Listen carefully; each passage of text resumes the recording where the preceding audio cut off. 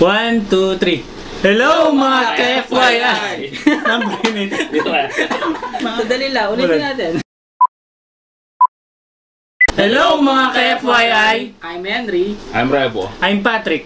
And welcome sa FYI Pinoy. Mga impormasyong pwedeng ibida sa kwentuhan. Hello. No.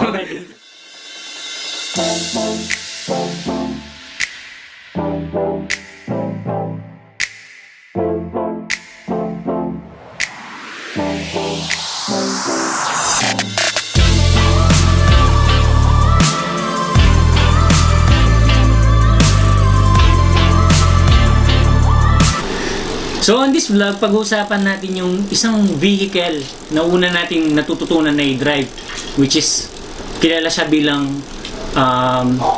nakakatulong sa environment, wala siyang usok na gene-generate, nakakatulong sa pag-exercise. Ito yung bike. Sikat na ngayon. Bike, o sumuso, di ba? Yung sanguso. May bike ka ba? Meron akong bike, sir. Pero mountain bike. Isa lang. Ikaw ba? Kailan ka unang nag-bike? Ano sir? Tinignan ko review ko, diba? Topic natin bike. Nabili ko yung bike ko pala, no? June 23, 2020. Yun yung panahon na medyo Kasagsagan ng pandemic. mahigpit pa, pero pwede nang lumabas yung nakabike, pero naiinip ka na sa bahay, gusto mo na lumabas, bibili ka ng bike. Parang gano'n Yun yung nag-trigger sa akin. yun yung sitwasyon yun. Ako naman nag-trigger sa akin, siya. Influensya lang, eh. Okay, usually ganyan naman eh. Kung anong ginagawa ng kaibigan mo, di ba? Nag-start din akong mag-bike July. Kung June ka, July. Murang-mura lang ha. Enjoy naman, eh. Si Sir Patrick, matagal na yung bike mo sir, no? Oh, matagal yung bike actually, around 2018. Pero yung bike ko, parang sa subdivision lang namin, doon lang ako nagbabike. Hindi pa talaga lumalayo. Hindi ka pang no? Sila sa Rebo kasi mga hardcore bikers na sa Henry talagang trailing eh, no? Experience, siyempre more on marami kang napupuntahan. And then nasusubok yung katatagan sa Endurance. yung katawan mo. Sir, yung experience sir, paano yung sa'yo? Usually yung kasama ka. Kasi binudol mo rin ako. Nung una, chill-chill lang tayo sa Clark, diba? Hindi ka nga natuloy kasi umulan, diba? Tapos yung mga sumusunod na bike schedule natin, pumunta tayo dun sa Cobia. Sa Cobia.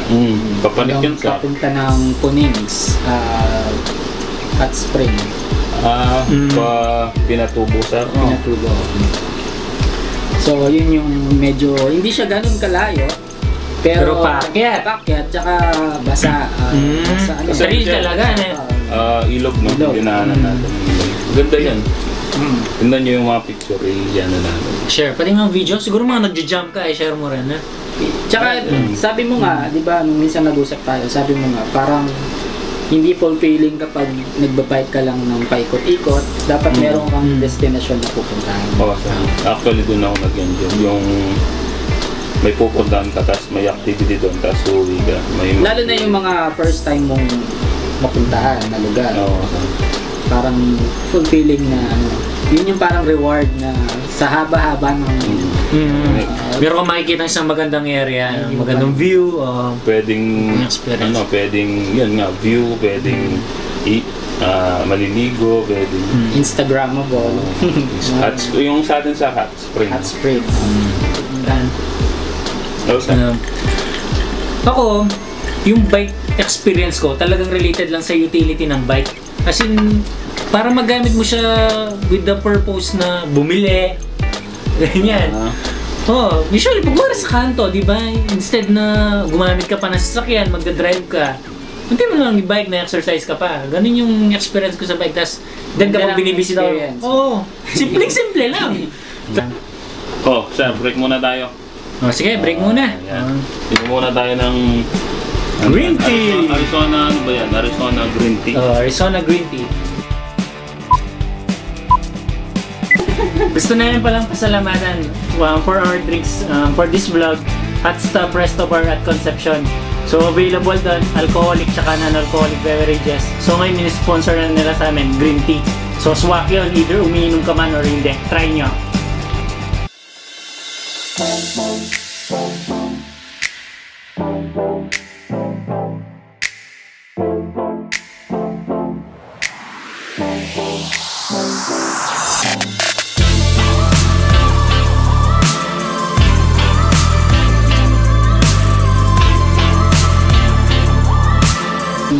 Ayan, welcome back.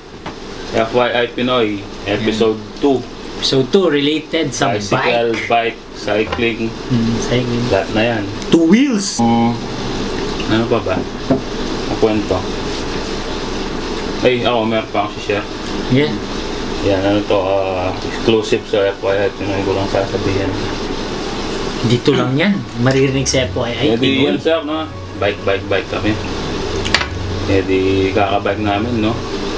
Kasi grupo yun usually, no? Kakabike namin, no? Ito, sasabihin ko na. Nagkaroon ako ng sakit, sir. Ano, na-contract ko yung virus. Saan? Ano ba ito? Ano, sir? Upgraditis. Ano yun? Ano, sir? Yung sakit ng mga nagbabike yun.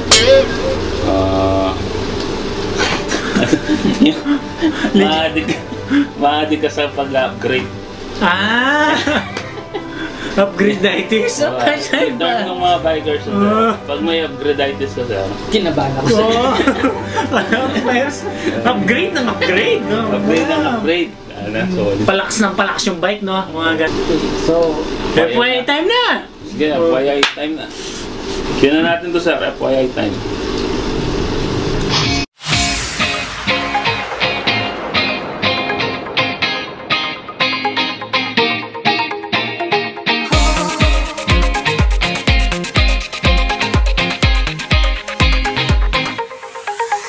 pag-usapan natin ngayon yung ano ba yung history ng bike.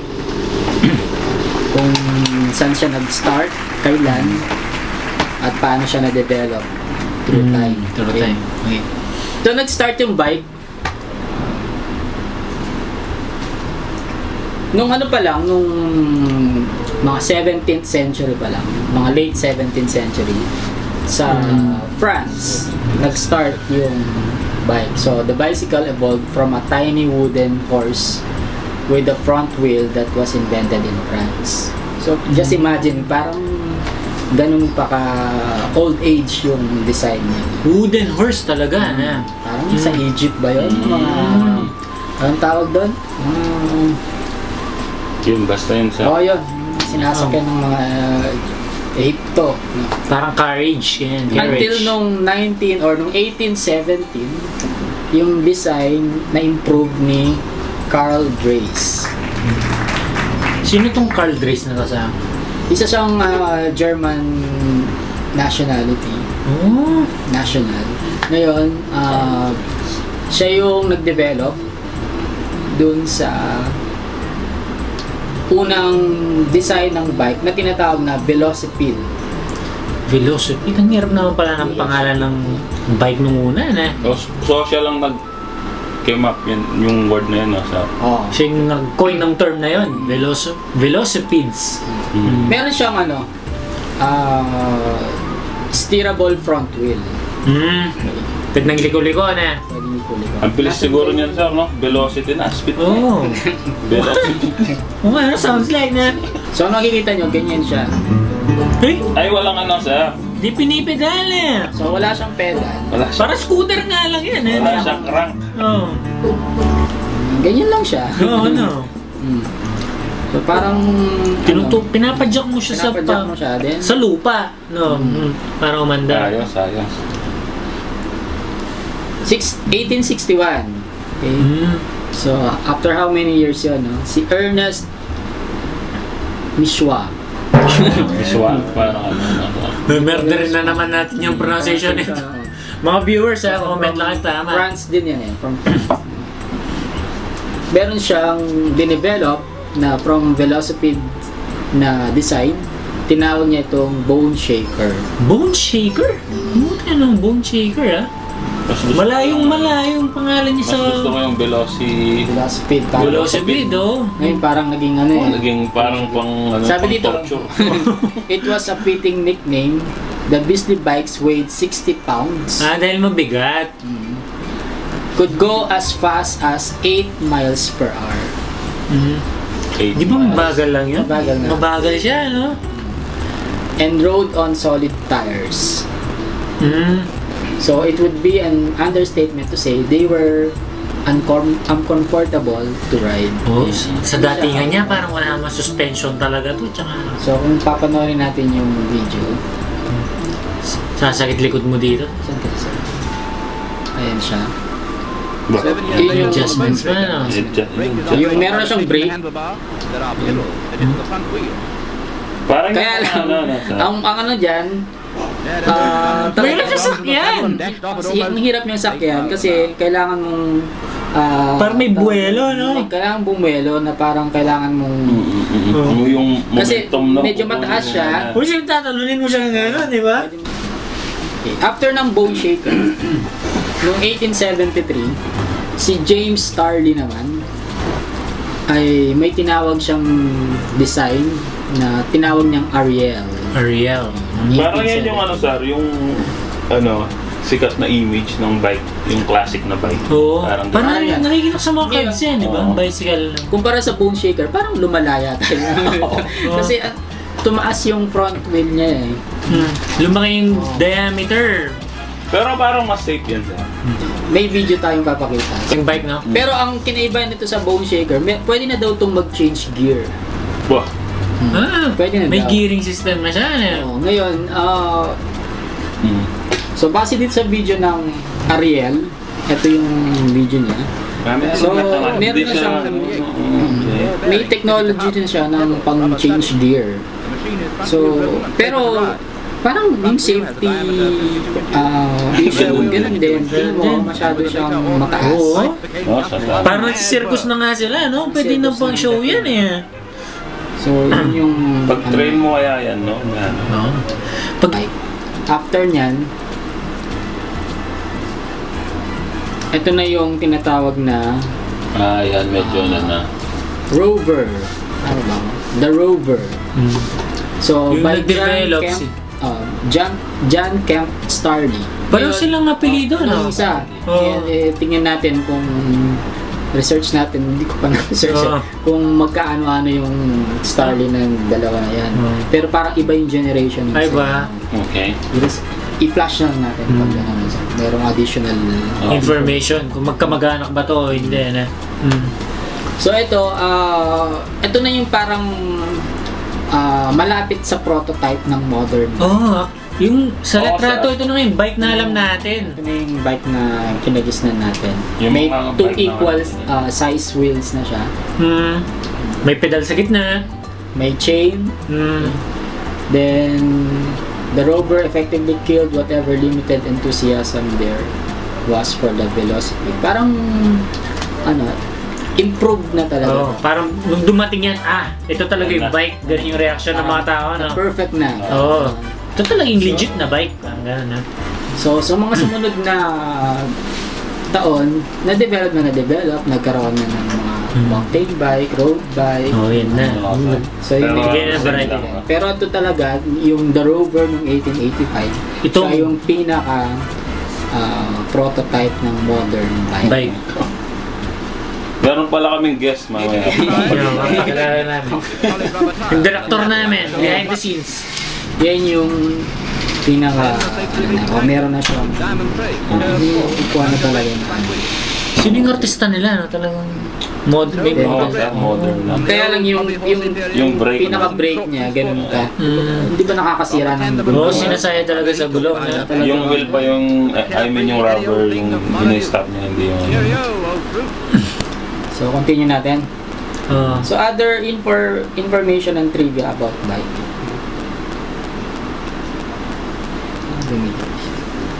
So, alam nyo ba na yung Wright Brothers, kilala nyo yung Wright Brothers, no? Oh, sir, related Sila sa aviation. Oh, Pero bago sila naka-invento ng vehicle na lumilipad, lipad. alam nyo ba na addict din sila sa bike? So nagsimula rin sila sa bike. Yun. Pero nag-manufacture din sila ng bike. Bike. Although hindi sila talaga yung pinaka nag-invent Oo. ng bike. Talagang Starley Pero, talaga.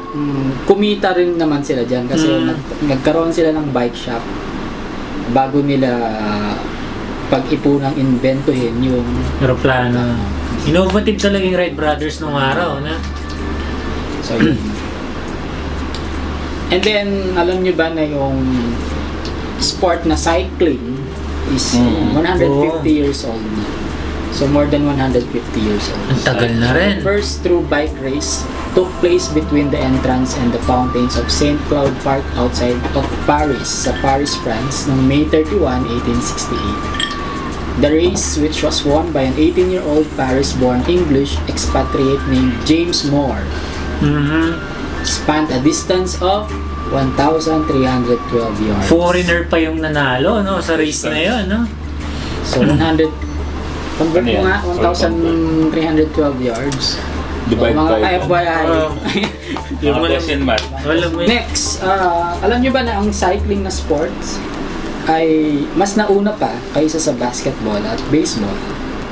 Ay, mas Wow. matanda mo yung Mas pagbabay. maganda pa ang pagbabay. So, Pero imagine sir, yung basketball, parang kumuha ka lang ng yung ball, napakasimple. Napakasimple. Itong bike, Itong bike na napakahaba ng proseso. Oo. Ang basketball, hindi pa nila naisip. Oo. Wala, di ba?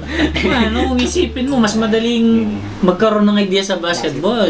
Kaysa sa bike, di ba? Na, Talaga? Ano pa talaga yung so, bike? cycling doesn't just go back a long way in Europe. It's one of the oldest sports in the United States as well. So, America's first bike race took place in Boston on May 24, 1878. That's 13 years before the invention of basketball and 2 years before the emergence of America's pastime, baseball. So, yun. Then the fastest modern bike yan. speed would blow away most sports cars. Ah, talaga? Sobrang bilis na. In 2018, just recently, a 45-year-old woman named Denise, babae ito William Coronet, demolished a record that had stood since 1995 and became the world record holder as the fastest human being ever to ride a bicycle on open ground. So her gearing was so steep that she had to be towed by a dragster to 100 miles per hour. Bilis She could niya finally nga. start pedaling and the tow rope was released. In the last mile, she averaged 183.9 miles per hour. no? A speed that in the motor vehicle world is reserved only for supercars. Oo, napakabilis nito.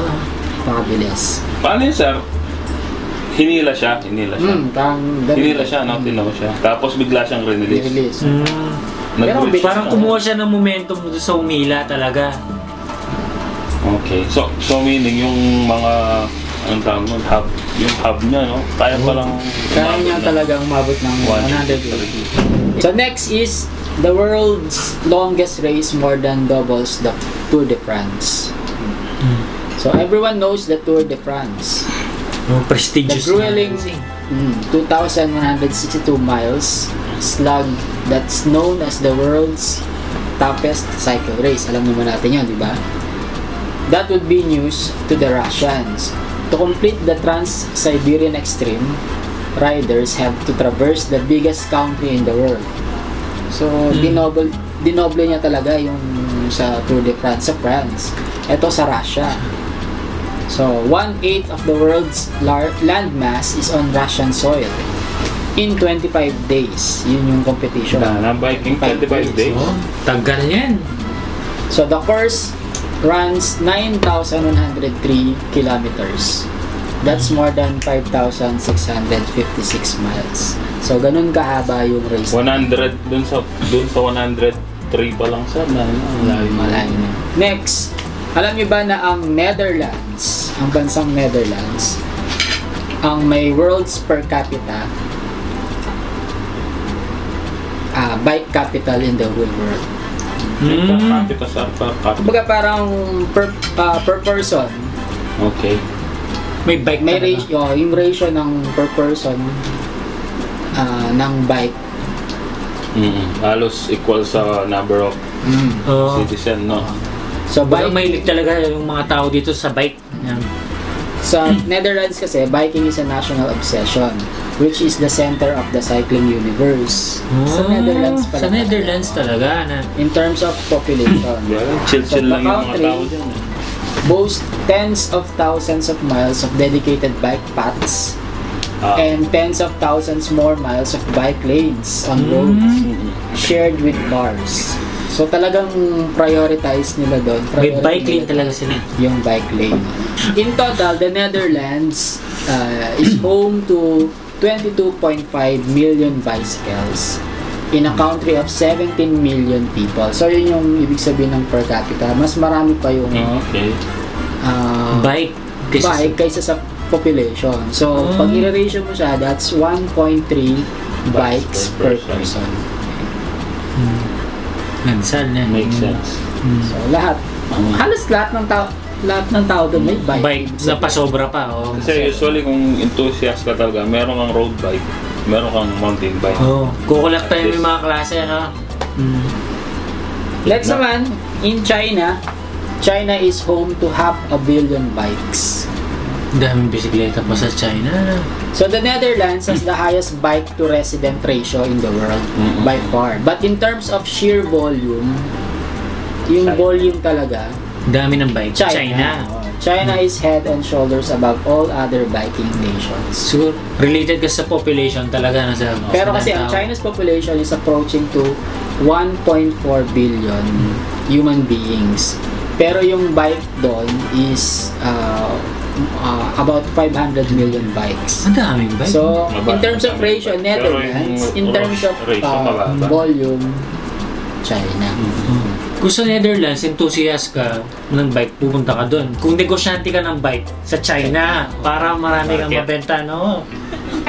Okay, shout out muna tayo. So, Shout mga out. RH natin. Mga RH Billy Empire, shoutout po sa Ay, inyo. Yung mga nag-comment dun sa first episode natin. Shoutout mo, boss. Kay Mr. Sherwin Valencia na nandyan lang sa tabi-tabi. Ayan. Sino pa yung mga RH natin? Shoutout kay ano. Sa CQ.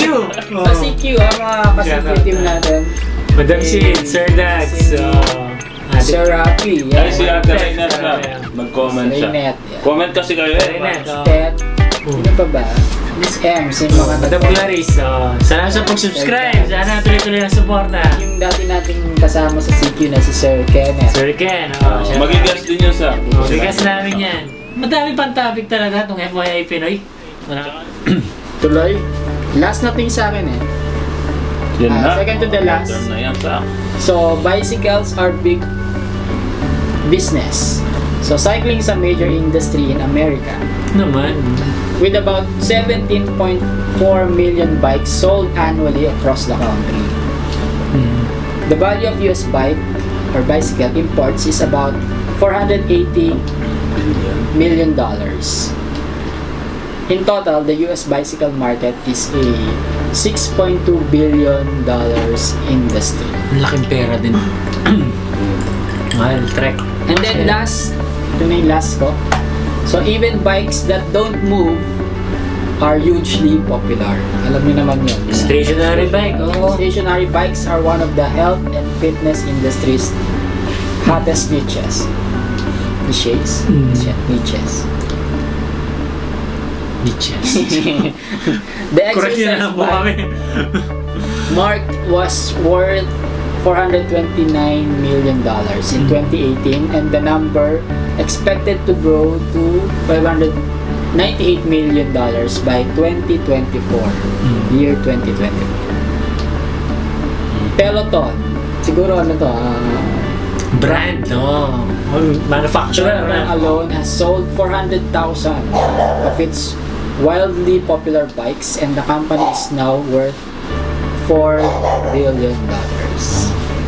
Wow. So gusto mo So, yun yung share ko.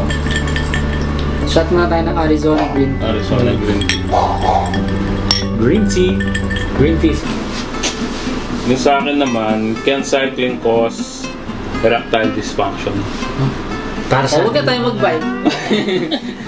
di natatayo si Junjun. Oo. Yan sir yung common question or issue sa mga nagbabike. Yan. Kasi during long ride, especially kung naka 1 hour ka na or I think not more than 40k, ganyan. Parang yung numbness, hindi ko alam kung na-experience mo na ba yun siya. Numbness, no? Yun, yung... Parang manhid na. Oo, namamanhid ka dun sa part na yun. Check natin sa kung bakit at saka paano na-experience yung numbness na dun sa Private part. Pinakamalupit na part natin. Yeah, so punta tayo sa science. Ito nabasa ko dun sa article from Harvard Health. Sabi niya. Harvard! Pinakamalupit. Iba matindi. Si Harvey B. Simon, MD siya. Doktor na. Harvard Health, sabi niya. Ito sir, basahin ko lang, no? Pero mahirap kasi intindihin. When you sit on a chair, yan yung mga chair natin, your weight is distributed equally across both buttocks. Yung sapit natin. Sapit natin, yan. So wala kayong ano. This take pressure off the perineum. So yung part na yon, yung perineum sa... Tandaan nyo yun ha? Perineum. Kailangan natin ng... region of the body that runs from the anus to the sex organ. So yan. Dahil mahirap i-explain, meron akong video dito sa... So galing ko to sa GCN, Global Cycling Network. Yan, kung titignan nyo sila sa YouTube, marami na silang follower na tackle na din nila yan. So i-share lang natin sa mga ka-FYI natin. Riding a bike. This is now a skeleton riding a bike, and this, ready, is a close-up of a penis. Stop sniggering at the back. It's not mine, all right? Nor is it necessarily to scale.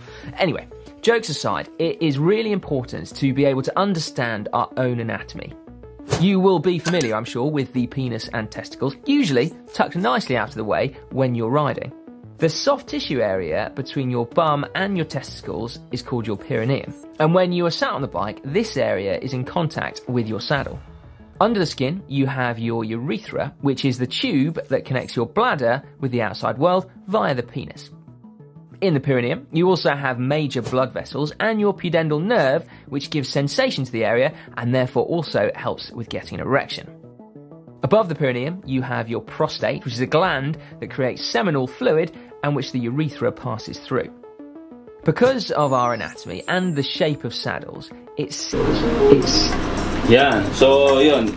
Kinat ko na yung video kasi kinuha ko lang yung main thought. Yung main thought kung paano nangyayari yung numbness. So, balik ako. So, upon checking dun sa video, sitting on a bicycle seat puts pressure on our perineum, yung nakita natin kanina. Compressing those crucial nerves and arteries, sabi niya.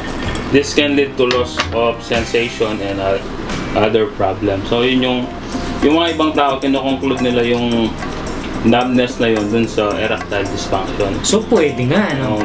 Parang pwede siyang i-link, diba? So, ang claim nila is pag madalas mong ma-experience yun during the long run, parang every ride, nagnanap ka. In the long run, magkakaroon ka ng erectile dysfunction. But, wag tayong matakot. Kasi may solusyon dyan. Para nga hindi na tayo mag-bike kasi... May solusyon dyan. Diyan pumapasok sir yung proper setup of bikes versus yung build ng tao. Yung size ng bike versus the height. Yung pagka-proportion niya. Sa height ng tao. And then yung setup ng handle, kung gaano siya ka-wide dapat. Yan. And then yung length and angle ng stem. And then marami pa, etc. Kumbaga ergonomics ng bike to, no? Ganun siya. So, yung most importantly, dapat comfortable ka dun sa bike mo. Yun yung basic, Yun diba? yung basic. So, sa bike mo, sir, na-experience mo ba yung numbness na to? Yung early stage ng pagbabike ko, especially dun sa first bike, pagbabike ko, na-experience ko yung numbness na yon. Na matagal, I think Doon pa lang sa first 20 kilometers, meron na akong na-experience. So, I think that doon sa part Yung setup ng bike mo. yung setup ng bike at saka yung gear, kasi minsan ngayon kailangan kang suotin na cycling na may padding, kaya ang sit mo yung angle niya, parang gano'n. Na-experience ko yun. Oo, tama. May sumasagot doon. Yung guest natin. Guess namin yan. Totoo yun. So yun nga, yung overall talaga, yung comfort mo dun sa bike mo. And then, kung gusto mong pa-check talaga, kung wari, nag-go 100 kilometers ka na, di ba? Kung wari, Ano yan? yung pang malupitan Walk na yan. Yan, so pwede kang magpa-bike fit. Meron kasing tinatawag na bike fit. Yung bike fit kasi, yan, yung titignan yung, parang gagawin doon, magba-bike ka eh. Tapos titignan ka nung expert. Tapos i-correct niya kung ano yung pwedeng ano din sa ano. Kumbaga parang doktor to, ganyan. Yan, Titingnan ka niya. parang, yan, hindi, it is not true to, you'll end up having erectile dysfunction. Basta yung bike mo nga, correctly designed dun sa body bit. Kumbaga may issue, pero meron din namang resolution. So, Adjustments lang. Hindi siya nananakot na once na nag-bike ka. Parang warning lang. Warning. Okay, mga ka-FYI, share ko lang about sa bike. Particularly sa mga world records related sa bike. So yung una, alam nyo ba na yung longest bike ay ginawa ng isang Australian? Sino ba siya? Ito si Bernie Ryan.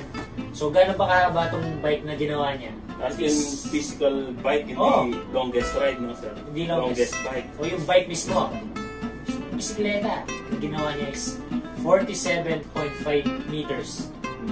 Sabihin natin kung 1 meter isang bike, parang 47 na bike to, na pinagdugtong-dugtong, di ba? So ang tanong na napapagana ba niya? Yun, baka itong bike na to ay novelty lang. Kasi isipin mo, 47.5 meters yan, paano ko siya i-steer, di ba? Kung may kanto kang pupuntahan or lilikuan, paano? And then isa pang world record holder na medyo kakaiba din, Australian din siya, si Andrew Hellinga. Well, ewan ko kung tama yung pagkakapronounce sa surname niya, Andrew Hellinga. So yung ginawa niya, for 24 hours, nag-bike siya ng 337 kilometers. Pero ito yung twist ng nakatalikod sa bike. 337 kilometers. Nakatalikod siya. Pumipedal. Iyaan natin yun from Pampanga. Aabot na ng Ilocos ba? Oo, sir. So yun ang mga world records sa bike. Message na sir sa... Talagang pinopromote natin at pinakampaign natin pagbabike sa maraming tao. Dahil nga doon sa sinabi ng dalawa, which is yung healthy lifestyle at saka yung environment. So siguro ang makikita natin ng future ng bike industry is mahaba pa at yun yung aking take sa bike. Sir. Safety first talaga. Saka sa road naman, huwag kang masyadong entitled sa daan kasi Parang ikaw yung Diyos ng daan, no? nasa Sino ka ba? Pilipinas ka eh. Wala ka naman sa Netherlands. Wala ka naman sa Netherlands.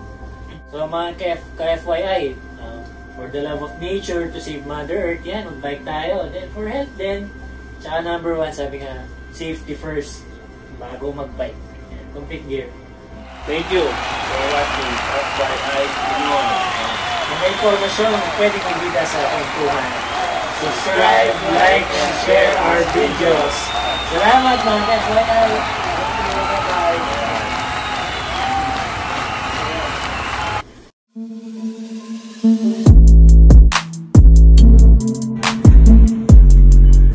Malapit namin ngayon sa mga mahilig mag-TikTok at sa mga mahilig din manood ng TikTok.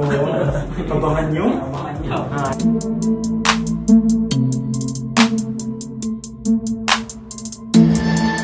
TikTok. Abangan nyo. That's sample.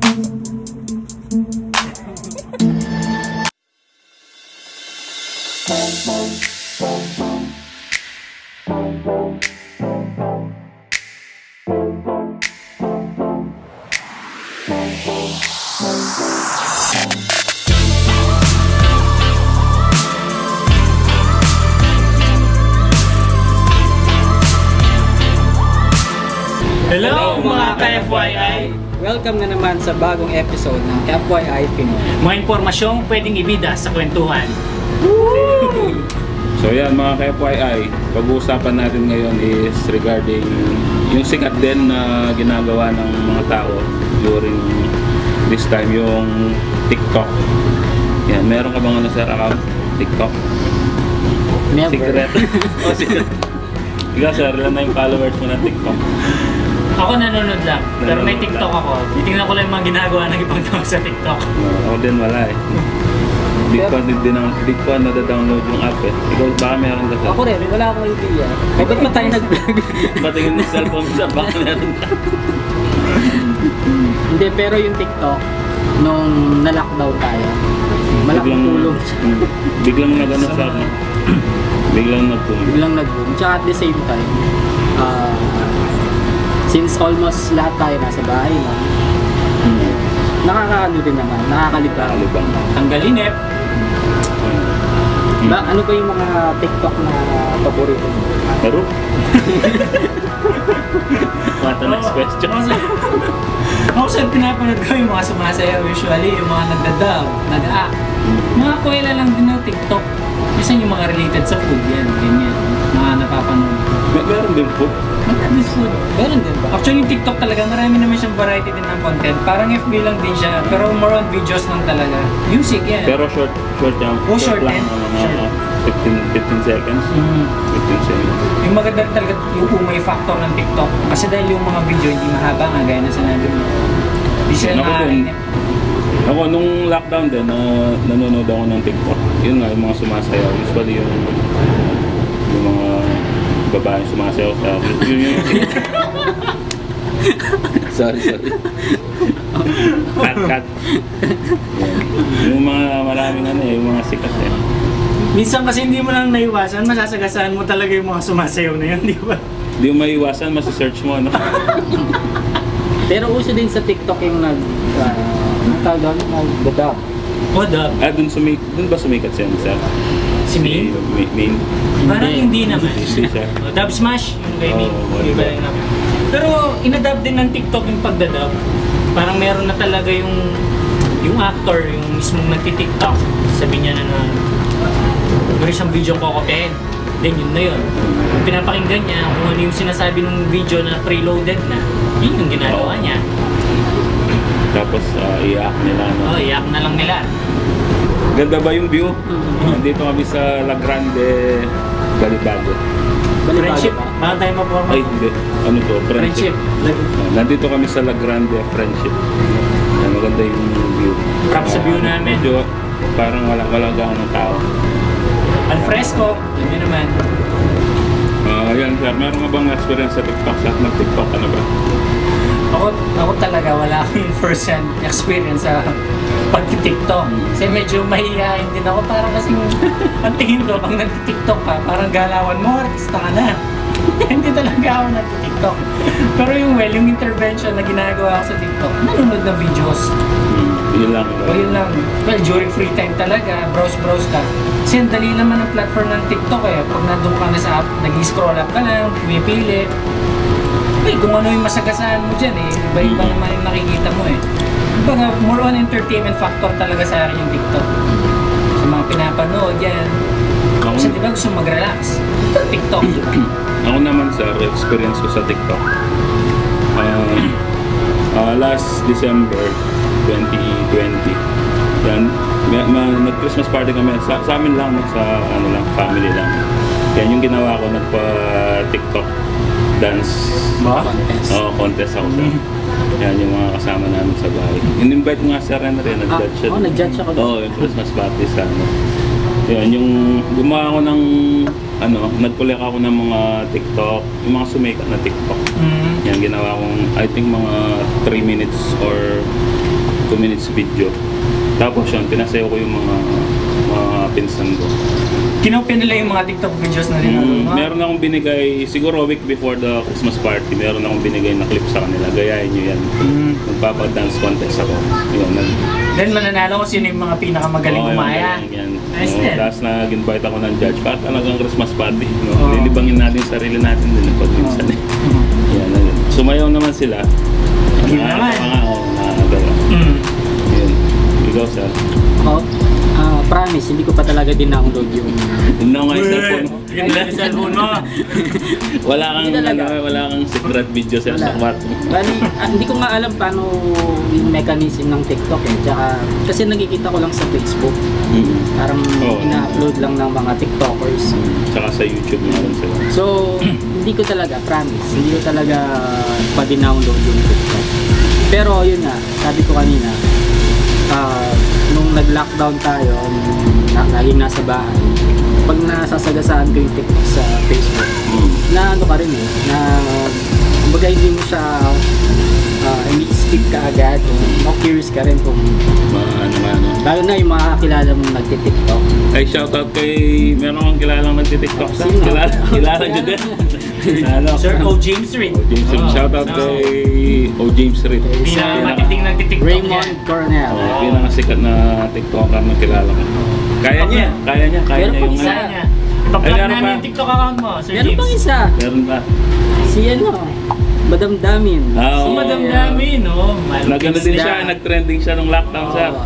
Yung mga video So niya. hi kay Miss Da. Si Miss Madam Dami, alam ko nagto 200k views to expert eh. TikToker din siya. Maganda yung mga video niya, nakakatawa.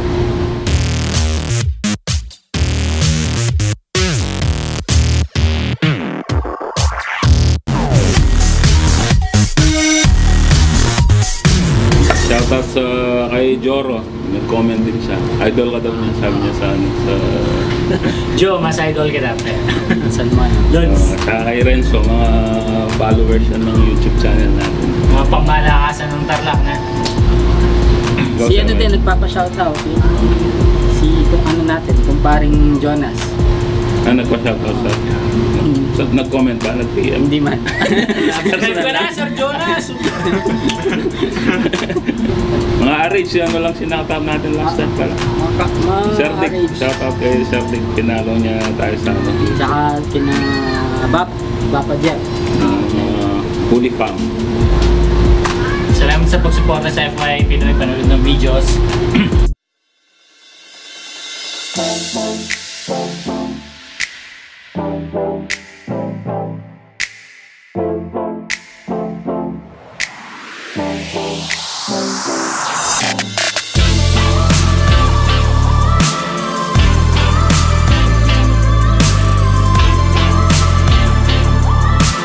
Welcome back mga ka-FYI. Ito na naman kami. Nag-usapan natin ngayon, TikTok. So maybe you have wondered, no? Yung TikTok, bigla na lang siyang lumabas, bigla na lang sikat, di ba? Sa Renry, parang bigla na siyang lumitaw. But have you ever wondered na kung paano ba nagsimula yung TikTok na to? Kasi bigla na lang siyang kabuting sumulpot. Pandemic, nainip yung mga tao, bigla na lang siya lumitaw, di ba? So ano bang nangyari dito sa TikTok na to? Paano siya nagsimula? Bigla siya sumulpot. Sige, dahil dyan, FYI time. FYI time, Q. FYI time na!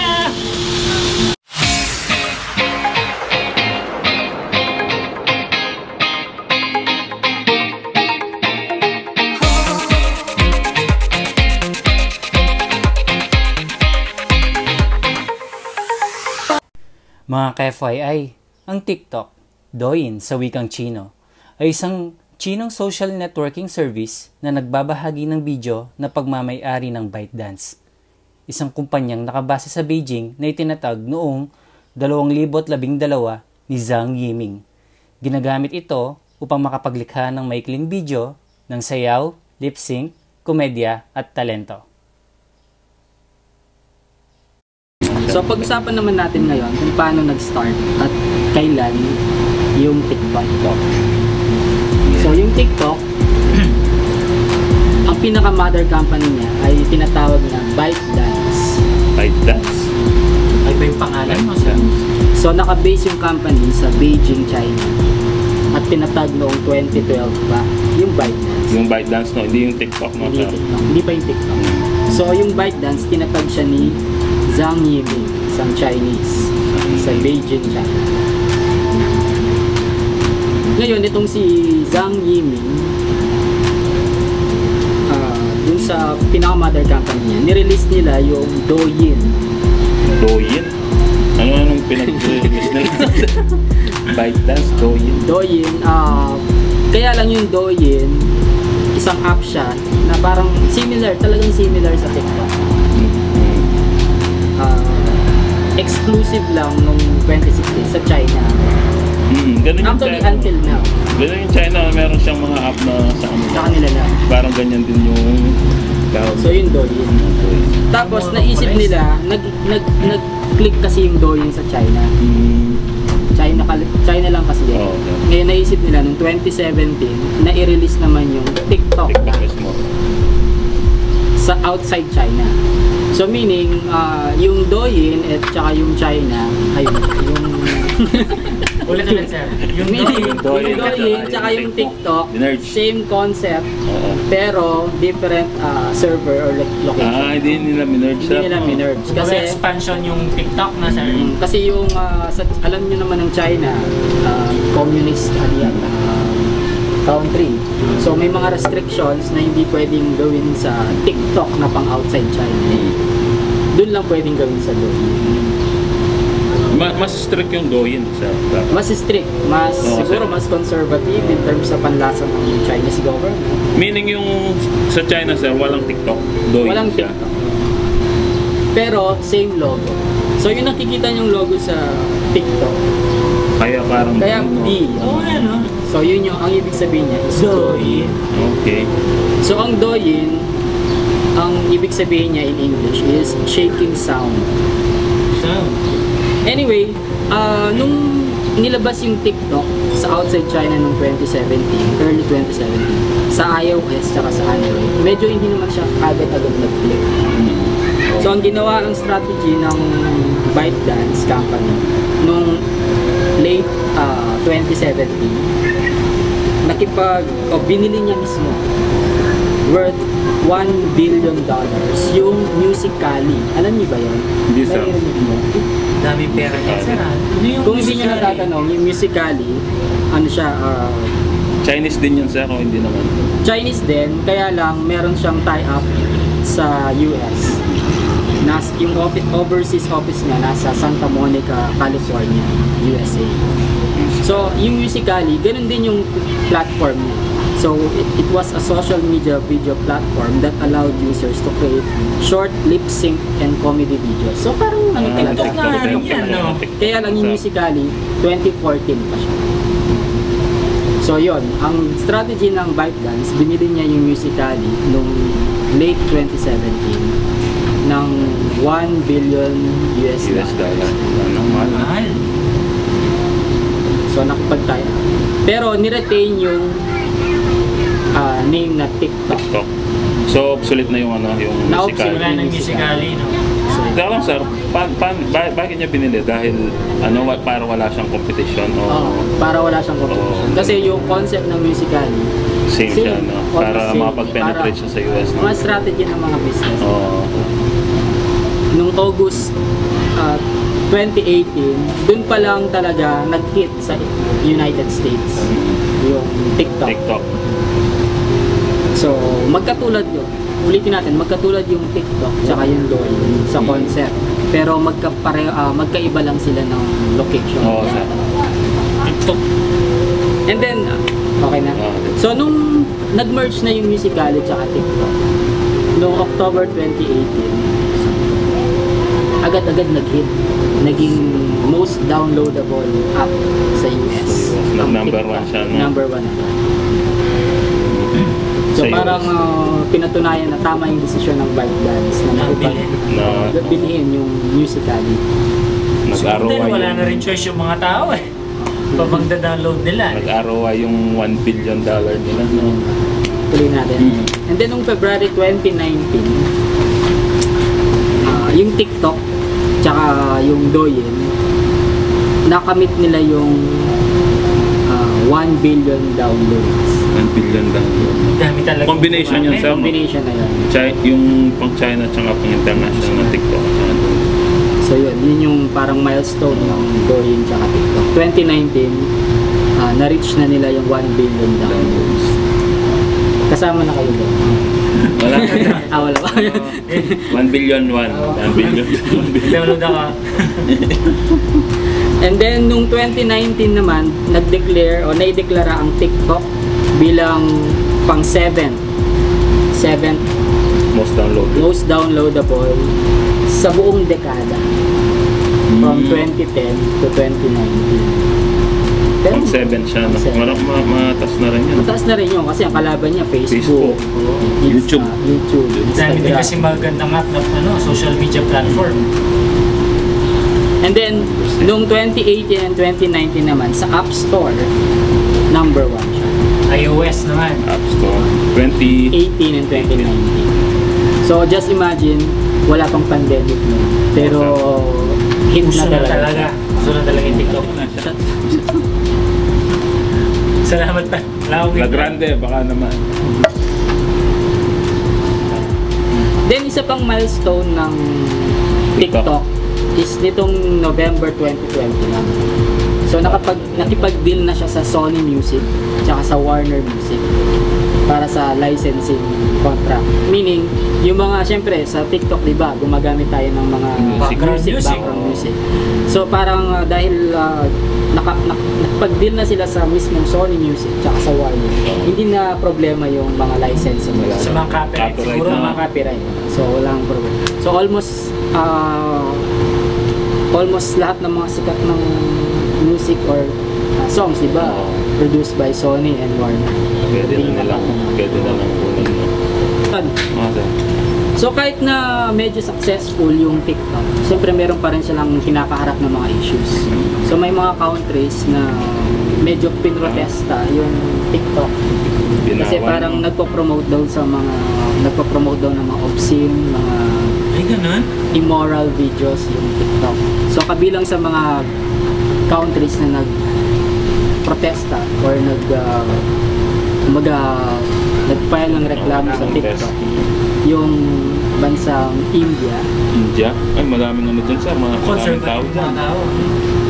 Sa big market yung India. O sa population din. Pakistan, and then Bangladesh and Indonesia. So, kung mapapansin nyo, puro Puro Muslim. Parang- puro South Asia. Action. So, alam nyo ba, magpunta naman tayo sa statistics side.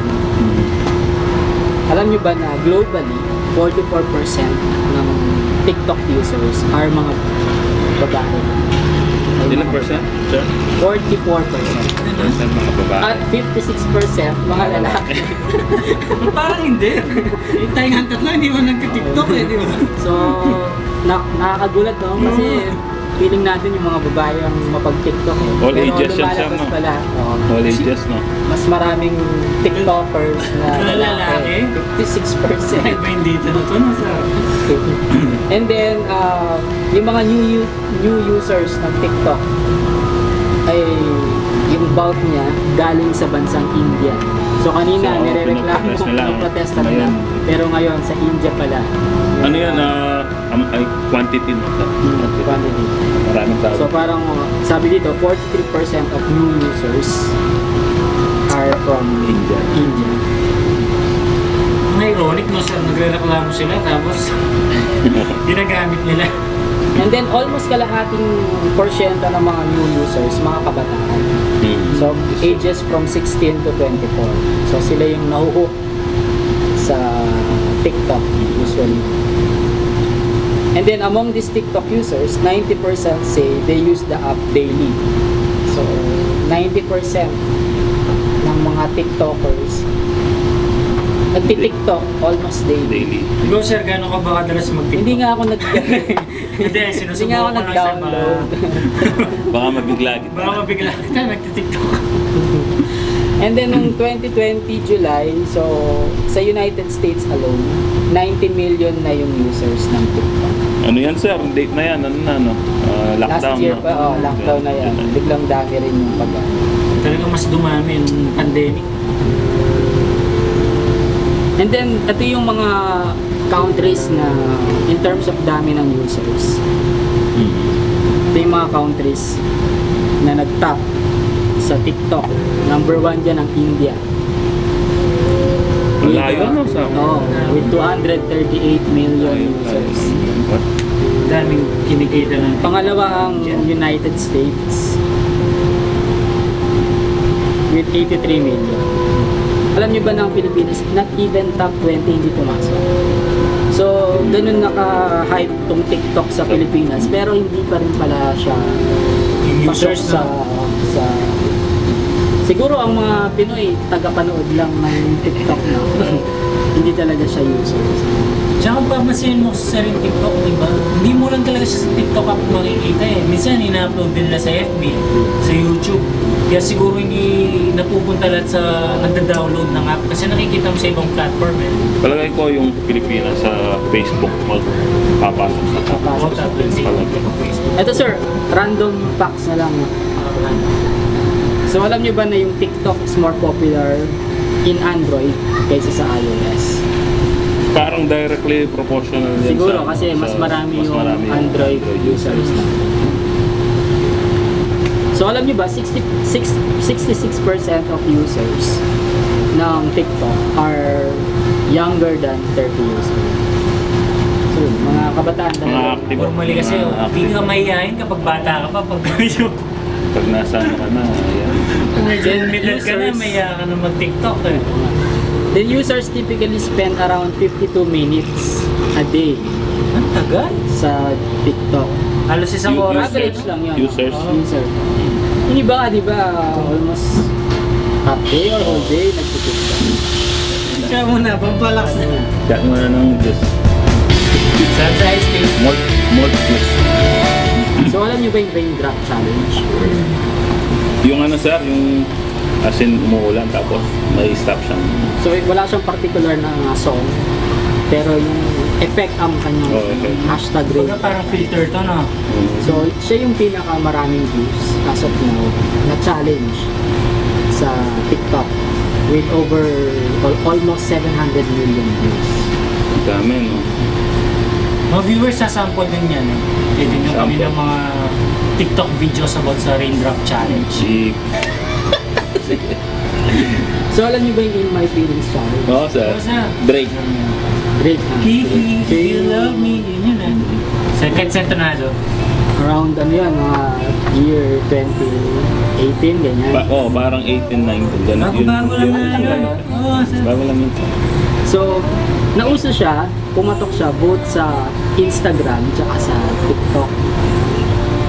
YouTube wala, no, sir? YouTuber Hindi lang. masyado. Hindi masyado. Pero, mas pinanood siya, mas pumatok siya sa TikTok. TikTok.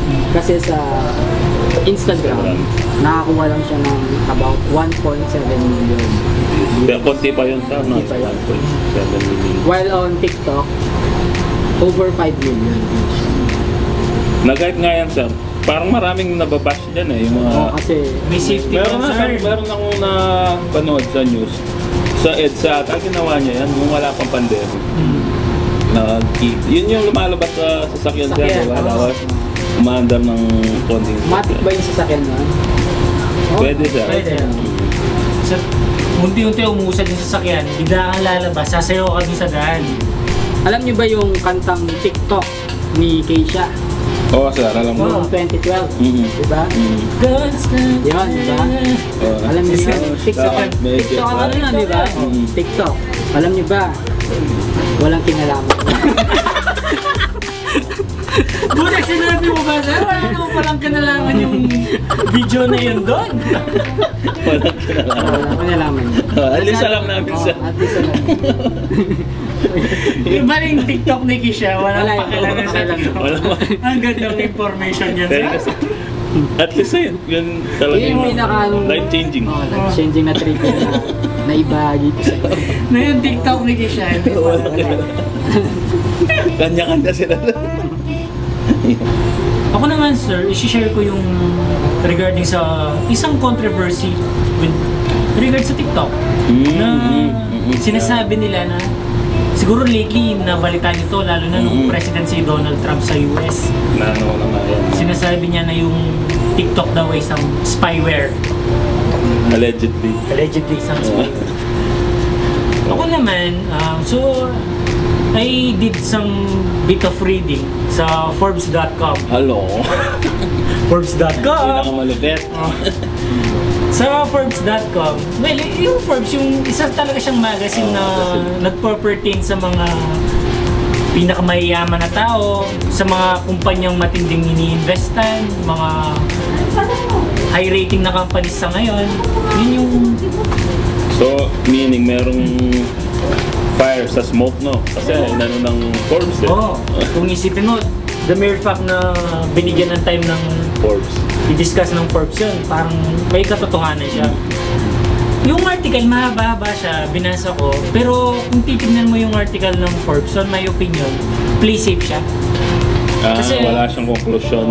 On the end, talagang allegedly lang yung spyware siya.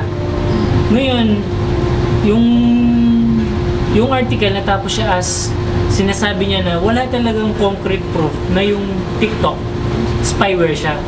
Naisip ko rin naman kasi bilang ngayon merong ibang issues between US and China, trade war yan. Trade war. May turmoil talaga sa kanila na tipong hindi ganun magkasundo yung bansa, lalo yung dalawang bansa na yun, lalo na nung panahon ni Trump, as in battle in East and West. Sa COVID nga lang, di ba, naririnig natin yung US kung paano siya mag-comment sa China. Kung titignan mo talaga, parang bangayan lang siya. Pero, well, ano ba yung connection ng pagiging spyware ng TikTok sa atin? Kung titignan mo kasi, yung word na spyware, meron kasi siyang connection sa cybersecurity. So what I did, I took time to read na yung mga terms of service ng TikTok. So well, ito yung... during installation. Oh, during installation. I agree. Meron lang ako nabasang para sa akin na ito yung nakita kong dalawang importanteng part ng terms of service ng TikTok. Yung una kong nakita yung about sa preferences. So kapag yung TikTok din-download mo siya, pag hindi na-install mo na siya, tatanungin ka niya kung ano yung mga preferred content mo. Well, regards ba sa nature, sa food, sa music, sa dance, well, kahit anong trip mo, parang i-offer sa'yo ng TikTok, pero pipili ka. Actually sir, masingit ko lang, yung kahit ibang app din merong ganun. Yung Pinterest, na in-install ko yun, kung ano yung mga trip mong basahin, trip mong makita. Usually ako, sports, ganyan, tapos nature, ganyan, travel. Click mo dun so alam niya, parang alam niya nung pipit niya sa'yo, no? Parang ganun sinasabi mo. So, gaya ng nabanggit nga ni Sir Rebo, kung ano yung hinihingi mong ibigay sa TikTok, i-alay niya yung mga content na ilalabas sa sa'yo. Pero may experience yun na ba, halimbawa sa ibang social media platform, say for example, Facebook, mag-search ka ng kumara solar light, tapos titignan mo, i-sasuggest nyo sa'yo tungkol sa solar light, di ba? Ito sir, ma-share ko lang actual talaga nangyari. No? One time, may pinag-uusapan, hindi ko alam kung sinong ka-chat ko. Nag-chat ako na gusto ko mag-install ng PM to sir, no? actual na private message siya. Nag-chat ako, sabi ko, gusto kong mag-install ng CCTV sa bahay. Ganun lang yung conversation namin. Tapos pagtingin ko sa Facebook, puro na lang CCTV. Puro CCTV yung mga pinapakita niya. Second na nabasa ko naman is related sa cloud. Well, yung cloud kasi, malawak siya ngayon. As in, it is a emerging internet technology. Pero, I will focus lang sa isang bagay na tungkol sa cloud. Yung pagiging data storage niya. Part kasi sa TikTok, sa terms of service niya, yung mga data na sinasabit natin sa TikTok, nasi-share sila through cloud. Nasa sila? Nasa cloud sila. So ano ba yung cloud? Yun nga, sabay ko malaki siyang technology ngayon sa internet. Pero focus natin data storage. Sa cloud kasi, pag meron kang in-upload doon, easily, pwede mo siyang i-access. Tignan. Say for example, in-upload ko siya sa cellphone na to. Kung mawala man yung cellphone na to, kung alam ko yung account ko sa cloud, pwede ko siyang ma-download sa ibang cellphone. So, yun, isang way yun ng TikTok para yung data mo i-share niya. Ngayon yung cloud naman na ito, malaki yung security niya, as in maganda. Hindi siya basta-basta na-breach. Pero meron tayong isang problema. Ano yun? Hackers. Kasi yung mga hacker, minsan, deliberately, kung gugustuhin nila, titignan nila yung account, i-run down na nila kung anong nasa cloud data storage mo, kukunin nila yung gusto nilang ma-exploit sa'yo. So, kung nga meron silang nakitang whatever na video mo na private doon, siguro, yung pinakamalala na mga scandal, makikita nila, di ba? Pwede nilang makuha yon. So, although yung cloud, secured siya, pero meron siyang threat ng mga hacker. Ito na, ito talaga mag-tiktok, boss. Halina kita. Gusto mo, Sir? Simplihan mo! Dali na lang. Sira, abangan nila yun. Yan yung magpapasikat din sa atin. Ikaw. Ayun. For me, bilang hindi TikToker, parang just mere audience lang ang mga nagtitiktok. Wala namang masama sa pagtitiktok. Ano naman yan eh, kumbaga expression nga yan. Entertainment. Entertainment. Kung ano yung gusto nilang ipakita. Then, showcasing talent din. Diba? Pero yung iba kasi, showcasing lang. Diba? Walang talent. Hindi, joke. Then, so, nonetheless, parang nakakaaliw talaga yung TikTok. Lalo na ngayong pandemic. Kumbaga, kailangan ng tao ng entertainment. Kahit na nasa room ka lang, nasa bahay ka lang. Papanoorin. Hindi ka makalabas kasi walang mga gimmick-gimmick, diba? Click mo lang yung cellphone mo, tingnan mo lang, may makikita ka ng nagti-TikTok eh. Mapapangiti ka na eh. Parang yun lang. Mamumut ka, no? Oo, kung stress ka, minsan kung stress ka, tapos nakapanood ka ng TikTok, lalo kang na-stress. Hindi, joke. Lalala lang pala. Pero on the other hand, ka rin, di ba? Ma-uplift yung yung spirit mo kasi somehow meron pa rin palang mga nakakatawang bagay sa mundo na hindi lang puro problema sa social media. So for me, TikTok, maganda yan as long as yung mga TikToker responsible din.